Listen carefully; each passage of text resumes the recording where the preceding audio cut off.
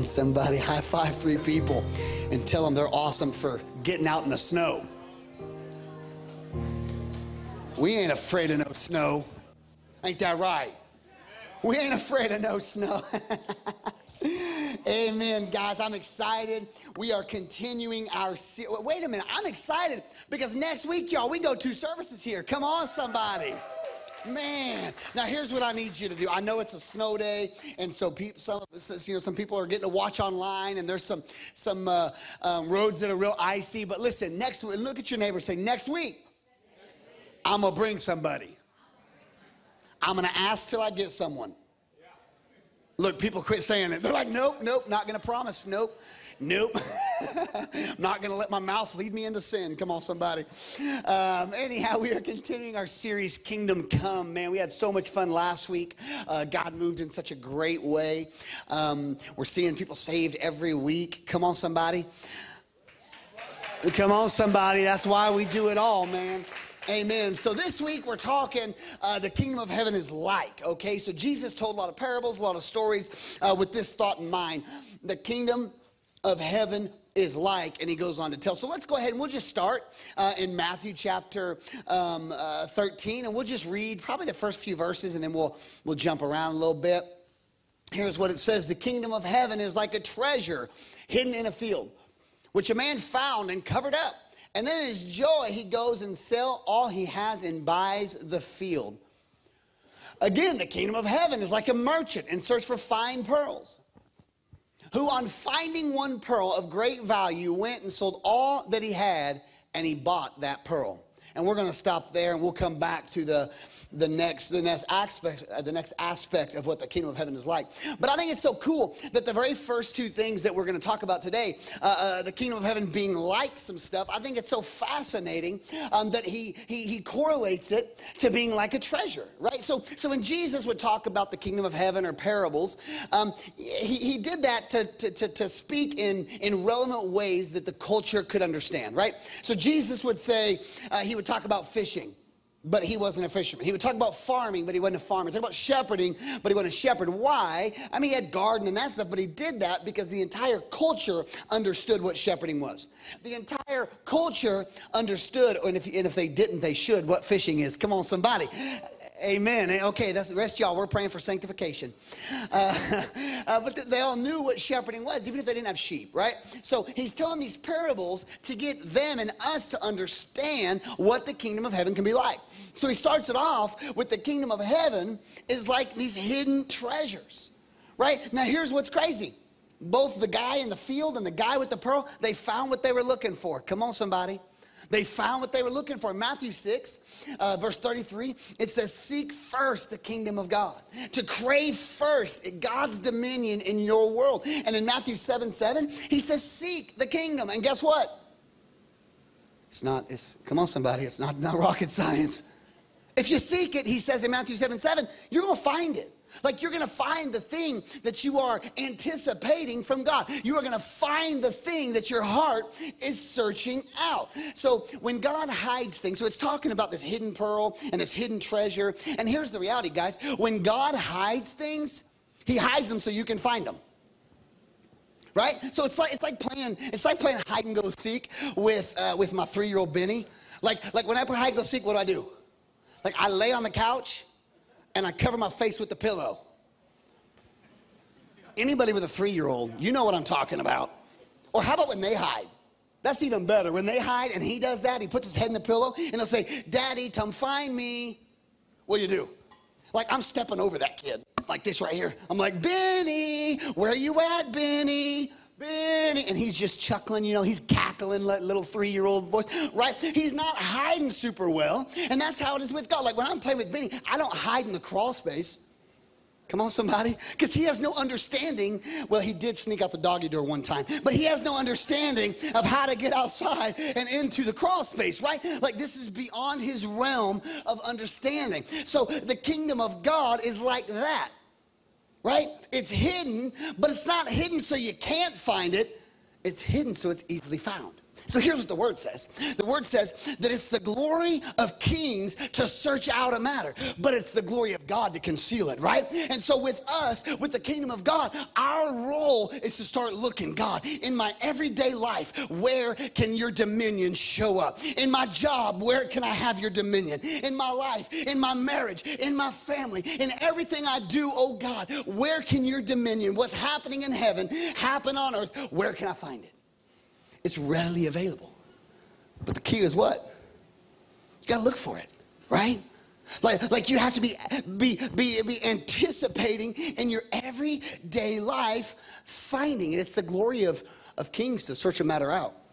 But it's the glory of God to conceal the matter. He's not hiding these things so he can't find it. He's hiding them so he can. I was asking God some questions on direction for the church, and he wasn't answering.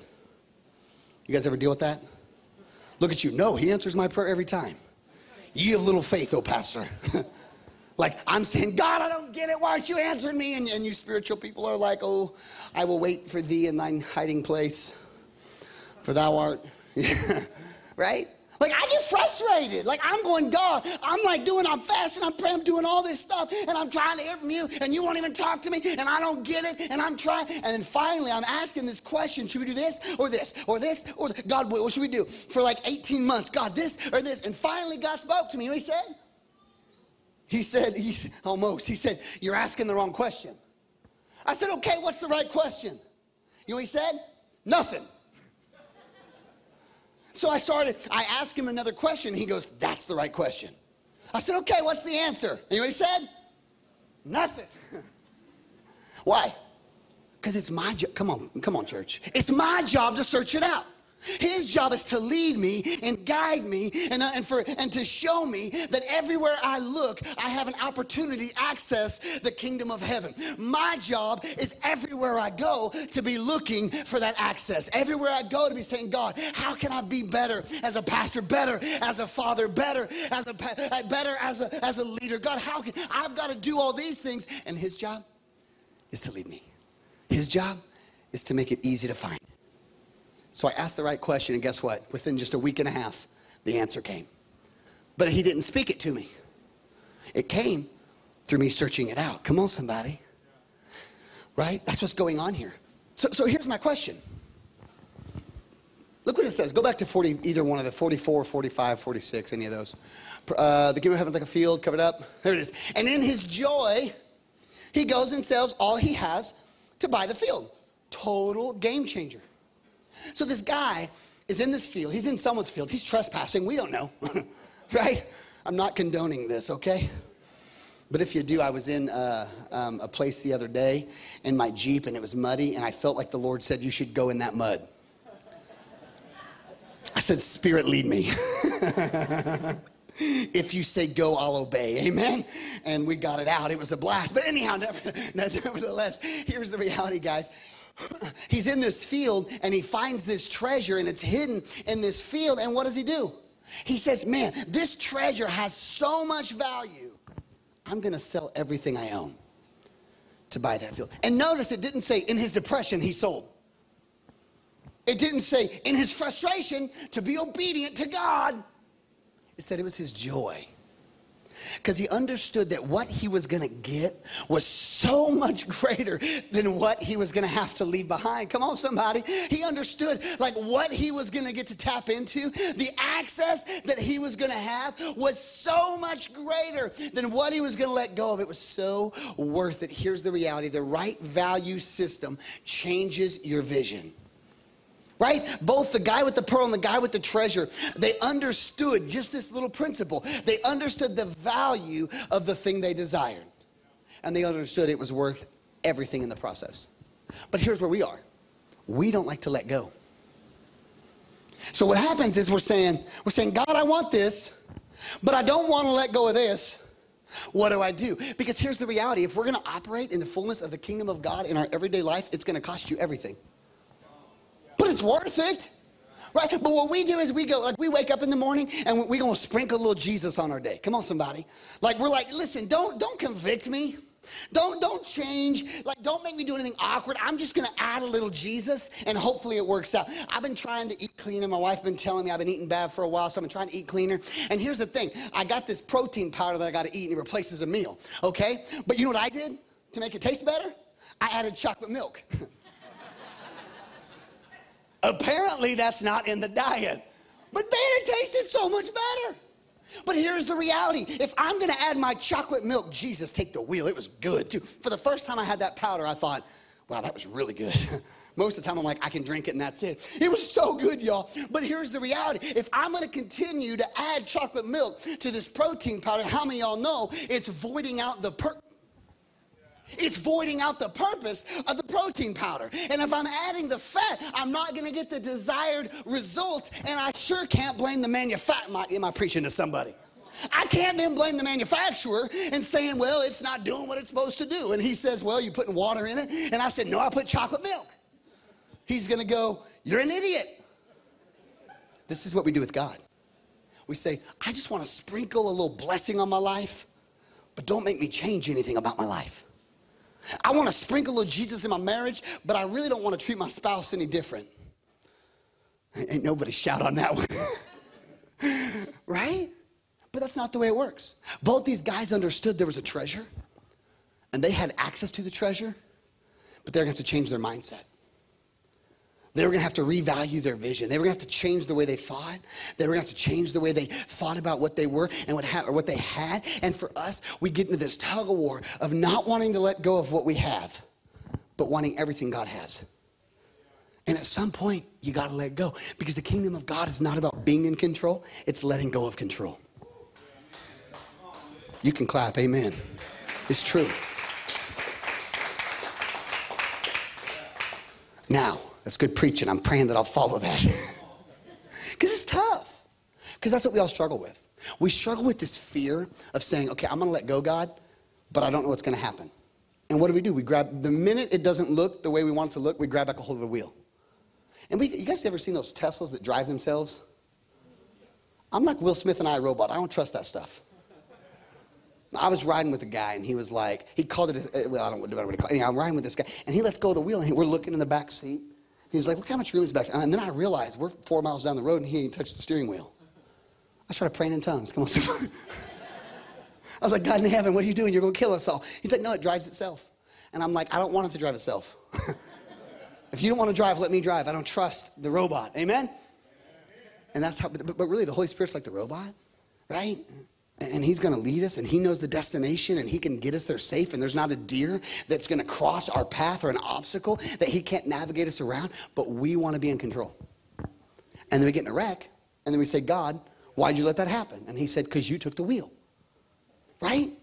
We don't want to let go. And so these two guys understood the kingdom of heaven isn't about me gaining control. It's me losing control, letting go of it. It's about me trusting, understanding that it will cost them everything. So in their joy, they sold all they had. They revalued their vision.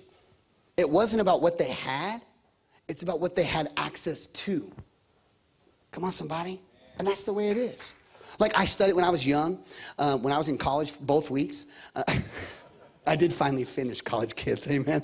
But when I was going to school, like opening week, I fell down the stairs to the dorm, and I thought, this isn't good for me, amen. I got stitches at one point playing basketball. It was a mess. Anyhow, I'd get ready to take a test, and I'd study for the test, and I'd say, now, God, bring back the things I studied, amen. I got to put something in me for him to draw out, amen, somebody, okay? That's kingdom. Right? That's the kingdom, right? It wasn't about what we have, but it's about what we have access to. And I remember when this thought changed everything about my life. Let's look at what verse 47 says. I'm super excited about verse 47. Again, the kingdom of heaven is like a net that was thrown into the sea and gathered every kind of fish. And when it was full, the men drew it ashore and sat down and sorted the good in containers, but they threw the bad away. That sounds logical. So it will be at the end of the age. The angels will come out and separate the evil from the righteous and throw them into the fiery furnace. In that place, there'll be weeping and gnashing of teeth, right? So what's it talking about? It's not talking about good people versus bad people, because here's the reality. You can't do enough good for God. It's talking about not good people versus bad people. It's talking about people that are covered by the blood and those not covered by the, am I preaching? Come on, somebody. That's what it's talking about. It's not talking about good fish, bad fish, red fish, blue fish. Come on, Dr. Seuss. Like, that's it, not one fish, two. It ain't talking about that. It's, the question isn't, man, this is like God's not looking down going, well, that's a good fish, and that one's a trashy fish. He's looking down, and all he can see is the blood or not. Am I preaching? All he can see is, are you covered or are you not covered? Because you can't do enough good for him to love you, and you can't do enough bad for his love to quit. He loves you because you're born. That's the kingdom. And that's the principle that he's showing. So the question is, if it's not about the reality of good and bad, then who gets to inherit the kingdom? Let's look. 1 Corinthians 6:9. And if they have it, they'll throw it up there. If not, I'll read it either way. He says this, or do you not know that the unrighteous will not inherit the kingdom of God? Don't be deceived. Neither the sexually immoral, nor the idolater, church, is anybody that puts anything before God. It's some of the people that sprinkle a little Jesus on their life.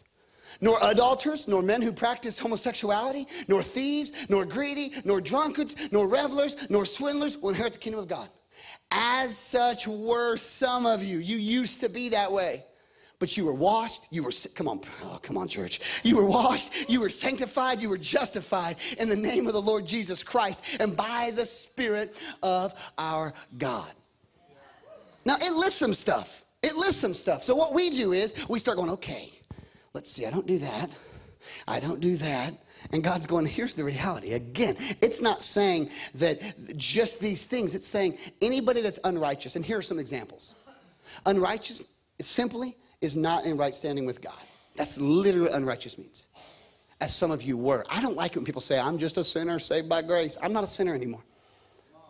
Because sinners don't get to inherit the kingdom of God. I'm saved. Covered by the blood. I don't get to be covered and come out and, you know what I mean? Like the simplicity of the gospel is just this. You are no longer, if you are in Christ, you are no longer a sinner. Does it mean all of a sudden that you don't have sin issues? No, because you still might. You still might. 100%, you may still have issues and inclinations, right? But here's the reality. Being saved doesn't make you perfect. It makes you covered. He's not saying good fish, bad fish, red fish, blue. He's not saying, are you good fish or bad fish? He's saying, are you caught by the fishermen? Come on, somebody. That's the question. Like, that is the simplicity of the kingdom of God. Now, here's where we struggle, because we all have issues that come very natural in our life. I have people that say, well, I was born this way. I was born that way. I was born to want to punch people that irritate me right in the face. Anybody else born that way? Some of us think about the same person. Come on, somebody. Now, here's the reality. John 3:3. You must be born again. Like, that's the reality. Because what happens is we say, well, I'm born like this and I can't help it. And you know what? I was born with my own sin issues. That's true. We all were. That's why Jesus said to Nicodemus, you must be born of water and spirit. You must be born again. That's the simplicity of the gospel. Because see, what happens is we start to make excuses for our natural desires. You know what Luke 14 says? It says, unless if you hate your mom and dad, you don't get to inherit the kingdom of heaven. Now, I struggle with this because Tim and Sharice Norman are pretty good people. I like them. And I'm reading that in Luke 14. I'm like, wait a minute, God, if I got to hate my parents, like, how do I manufacture hate for someone I love? I'm struggling with this. And I know that, and I know, church, that we all have propensity to things that aren't of God. But I'm looking at this going, God, I'm struggling because I love them. I don't hate them. And I'm wrestling with this. And I thought, I have to study this out to see really what was God talking about. And you know what it means in Luke 14 when he says, unless you hate your mom and dad? It literally means you are going to have natural desires that feel very normal. But they go against the heart of God, and you have to tell yourself no. I'm like, so I don't get to punch him? I asked a highway patrolman, he goes to Nevada, but he was in Stockton last week, and I was talking to him about a situation. He goes, yeah, you just can't punch him. I was like, well, I wasn't going to, but I just want to make sure I don't, nothing, we don't get in trouble. And he said, no, you can do that. You can't punch them right in the face. And I was like, but if they need it. We all have these natural desires in our flesh that feel very normal. That's why Paul said, I beat myself black and blue. Because I have this natural desire to do something, but when I read your word, I read where that's opposite the heart of God. So then I have to make a decision. Am I going to choose what God says or what I feel? Welcome to the kingdom of heaven. Here's the reality. Salvation, again, it's not about being perfect, it's about being covered. It's about being caught. Salvation, literally, guys, is not about being perfect, but it's understanding that you are covered and you now have access to no longer be bound by things in your life. That's literally what it means. It means I have a natural desire to this thing or to that thing, and you do too. We all have these very normal, natural desires. But being saved means I have access. I feel like I'm talking WWE. Come on, somebody. In a tag team wrestling match, and I'm getting my tail whooped, and I reach over and I slap Hulk Hogan. Come on, brother. And he comes into the ring and he defeats the adversary for me. That's what being saved is about. It's not saying I can whip everything by myself. It's saying I have access. Romans chapter 8 in the Message version says you no longer live under a low-lying black cloud. You no longer live in condemnation. You no longer live being beat up by everything that used to torment you. It says this in the Message: there is a new power in operation. Somebody shout glory. That's the gospel. That's the kingdom, y'all. That's the kingdom simplified. It's understanding that I can't do it, but he already has. And I high-five him, and he gives me access to be bound by something, to be freed by something. Check this out, that I've even yet to be bound by. Whoa. Someone that got that's going to be thankful for it. Used to be there was a one way, and I had to get through that thing. Now he's going, burp, put it in reverse, rerouting. Go this way, because there's a snare that way. And it's not my heart for you to be ensnared. It's my heart for you to be freed. That's the kingdom. So who gets to inherit the kingdom of heaven? Not the unrighteous. 100%. Those that are not in right standing with God. What makes you in right standing with God? Jesus. Jesus. What if I'm a good person? You'll go to hell. That's tough. You'll go to hell. What if I'm a bad person? You'll go to hell. What if I'm covered but I struggle with bad things? You'll go to heaven.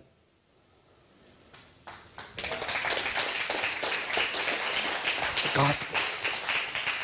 That's the gospel of the kingdom. Not good fish, bad fish, right? But if you're covered, if you're caught, there's a secret menu, guys, that we've talked about a lot over the last few years. The secret menu, but we have to be looking for that secret menu. And then we can't blame the chef if the food ain't good. Come on, somebody. We got to say, well, I should have ordered off the secret menu. When I'm frustrated, I don't get to blame God and say, well, I'm frustrated with this. It's your fault. No, I have a secret menu. And just because it didn't say I could add cheese doesn't mean I can't add cheese. Can I tell you, cheese make almost anything better? My God. They're like, do you want extra cheese? Yes. Why is that an option? Just the answer is yes. Or bacon? My God, come on, somebody. Listen, if there's no other, if you have no other reason to be thankful for grace and a new covenant, it's bacon. They are shouting me down behind me. Now here's the reality, guys. Back to the treasure and the pearl, trying to bring this all together. Why did others walk by a field that a great treasure laid? Why did others overlook a pearl that could change their life? To see value, the kind of value that God has, you have to be looking through his mindset and through his eyes. Right? Because real value isn't what you see with your eyes open. It's what you see with your eyes closed. Real vision. God vision isn't what you see with your eyes at all. It's what you see with your heart. Right? So if I'm going to value things the way God values them, I have to understand this. Otherwise, in my life, in my marriage, in my parenting, in my job, in my church, it will always be all about me. And here's the reality. That is anti-kingdom. That's anti-kingdom. Pastor Megan always says, God's will does not revolve around you, but it involves you. You have a part to play, but it's not all about your opinion and what you want. Matter of fact, he often doesn't ask my opinion. Sometimes he does, and I like those times. Other times he goes, no, this is what will bring success. Luke 17. It says, being asked by the Pharisees when the kingdom of God would come. They're saying, God, Jesus, when's it going to come? And he responds in verse 21 simply, it's not going to come with all these signs and all this stuff. For behold, the kingdom of God is already in your midst. He says, you're not, look, we are not looking. Now, we are looking for Jesus to split the sky and come again. We're looking for that. I can't wait. Well, I heard it one time, I'm going to fly, not die. Come on, somebody. I'm looking for it. But as far as the king's dominion, I'm living in it. This guy heard this story. It's like 1860s or 80s or something like that. This guy had a little farm, meager existence, little ox, little plow, little cabin, and it was good. He was plowing the field. The field was rocky. He was from Cedar County, Polk County. Come on, somebody. He's from Southwest Missouri. Y'all know it. Picking rock every day, frustrated. I don't know if he was cursing maybe when he threw the rocks. So angry with all the obstacles. Tired of barely getting by. This traveling salesman comes through. This traveler comes through, and he stayed with them, and they start having this conversation. And the traveler says, well, how's your farm? And the farmer says, man, it's awful. I don't like my farm at all. I'm so tired. I'm exhausted. I pick rock. I'm barely making enough to pay my bills. My kids don't have the things I'm just so tired. And the traveler says, oh, man, have you heard about India? He said, yeah, it's been around for a while. He goes, no. There's diamonds, huge, beautiful diamonds in India. Between these two mountains, there's a river that flows, and people are walking up, putting their hand in the stream and pulling out beautiful diamonds. Literally, they're saying, it's incredible what God is doing. It's incredible, not what God's doing. It's incredible the diamonds that they're finding. It's amazing. You should go. So the guy thought about it. Over a little bit of time passed. You know what he did? Sold everything he had, JR. And left his family, his kids, and said, you guys wait in this cottage, this little apartment in town. I think he lived in South Africa. And he said, I'm going in search for diamonds. Looked all over India, Africa, ended up in, I think it was Barcelona, Spain, on a bridge with a raging river underneath him. Never found diamonds. He penned a letter, and it literally said, there are no diamonds anywhere. Laid the letter on the bridge and jumped off the bridge and took his own life. That's not the end of the story. The guy that bought his farm, same plow, same ox, same little cabin, same field, started plowing, and again, tons of rocks, and he's piling the rocks. And he found one day, actually, it's kind of a funny story. He found this rock that was real pretty, and he said when the sun would hit it, like it looked like a rainbow on the inside of this big black rock. So he took it, he was, put it on his mantle. He wasn't real good at decorating, and he put this big old rock on his mantle, and just said, well, now I have some decoration. And one day the local priest stopped by, talk about church and what's going on in the city, and the priest is talking with him, and the priest off in the distance, he sees that rock on the mantle. He says, where'd you find that? That's beautiful. He said, man, they're all over my field. He goes, you know what that is? He said, no. He said, before I was a priest in ministry, I was a jeweler, and that is a diamond in the rough. And I begin to think, how many of us have provision laying on our mantle when it's supposed to be used? Come on, somebody. How many of us have some diamonds in the rough in our life, and they have purpose and they have value? We just haven't yet searched to the bottom of them. We haven't yet chiseled out the value that God has in it. And the priest said, wait a minute, you've got these all over your farm? He said, all over my farm. Sure enough, every one of those big black rocks were diamonds. It became the largest diamond mine in the history of the world. That one rock in 50, 60, 70, sold for $25,000. I can't tell you how many millions that is today. Literally, the Queen of England began to get all her diamonds for her crown from this mine in South Africa. This guy is walking by a field, and he sees value in something in the field that someone else overlooked. This guy's searching for fine pearls, and he finds this pearl in a market that someone else just threw in with the others. And God says the kingdom of heaven is like this. There's value in the kingdom of heaven if you're willing to search it out. There's value in the kingdom of God. And I'm telling you, it'll bring hope, it'll bring peace, it'll bring joy, it'll bring provision, but often it will come in the rough. And it's the joy or the glory of kings to dig it out, but it's the glory of God to conceal them out. Am I preaching to anybody? I wonder how many of us, God is doing stuff in our life, and he's planted some stuff in the field of our heart, in the soil of our life, in our heart, ideas and vision and dreams, and all the while we're saying, if I was here, if I was there, if I was married to that person or this person. And the whole time God is saying, no, no, no. The miracle is beneath the soil. Keep digging. Keep digging. I know it's exhausting. Keep digging. I know you're tired. Keep digging. I know it's a dirty job. Keep digging. Because as you dig, you find provision. As you dig, you find purpose. As you dig, church, we find promise. As we dig, we find the kingdom of God. Yes. Would you get on your feet right now as we sing? Can we declare, I'm no longer going to look in other fields. The kingdom of God is here. Joy is available. Peace is available. Hope is available. Provision is available. Ideas are available. God, I'm revaluing my vision to see what you see in every area of my life. In Jesus' name I pray.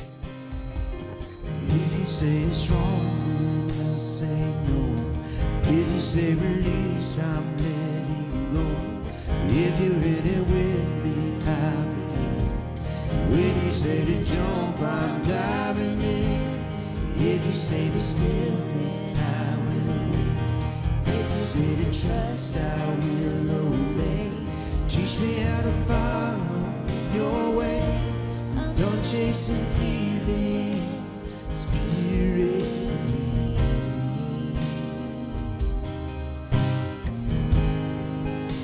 Spirit.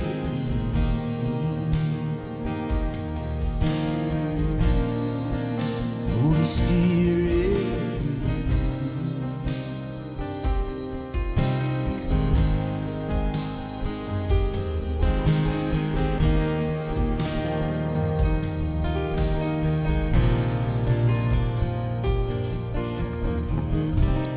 If you're here this morning and the kingdom that he's been talking about, being able to be washed by that blood, being able to walk in the favor of the kingdom of God, being able to see what that's like in your life. Maybe you've never made the choice to follow him before. Maybe you've never searched for him in a way that he's become real in your life. This morning, I believe that on a snowy, icy day, that as we seek him, we will find him. So this morning, nobody looking around. If that's you this morning and you want to accept Jesus into your life as a personal Lord and Savior, would you lift your hand? Anybody in the room? Anywhere?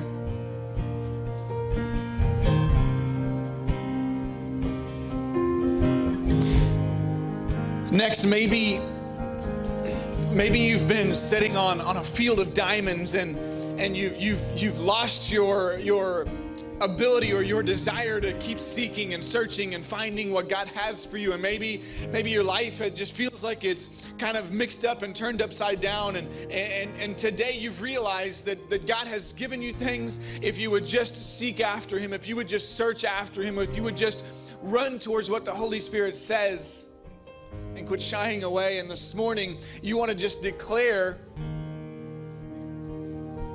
that we're not running away, but we're running to what God wants. If that's you this morning, would you just lift your hands just to say, God, I'm ready to chase after you like never before. God, I want you real in my life.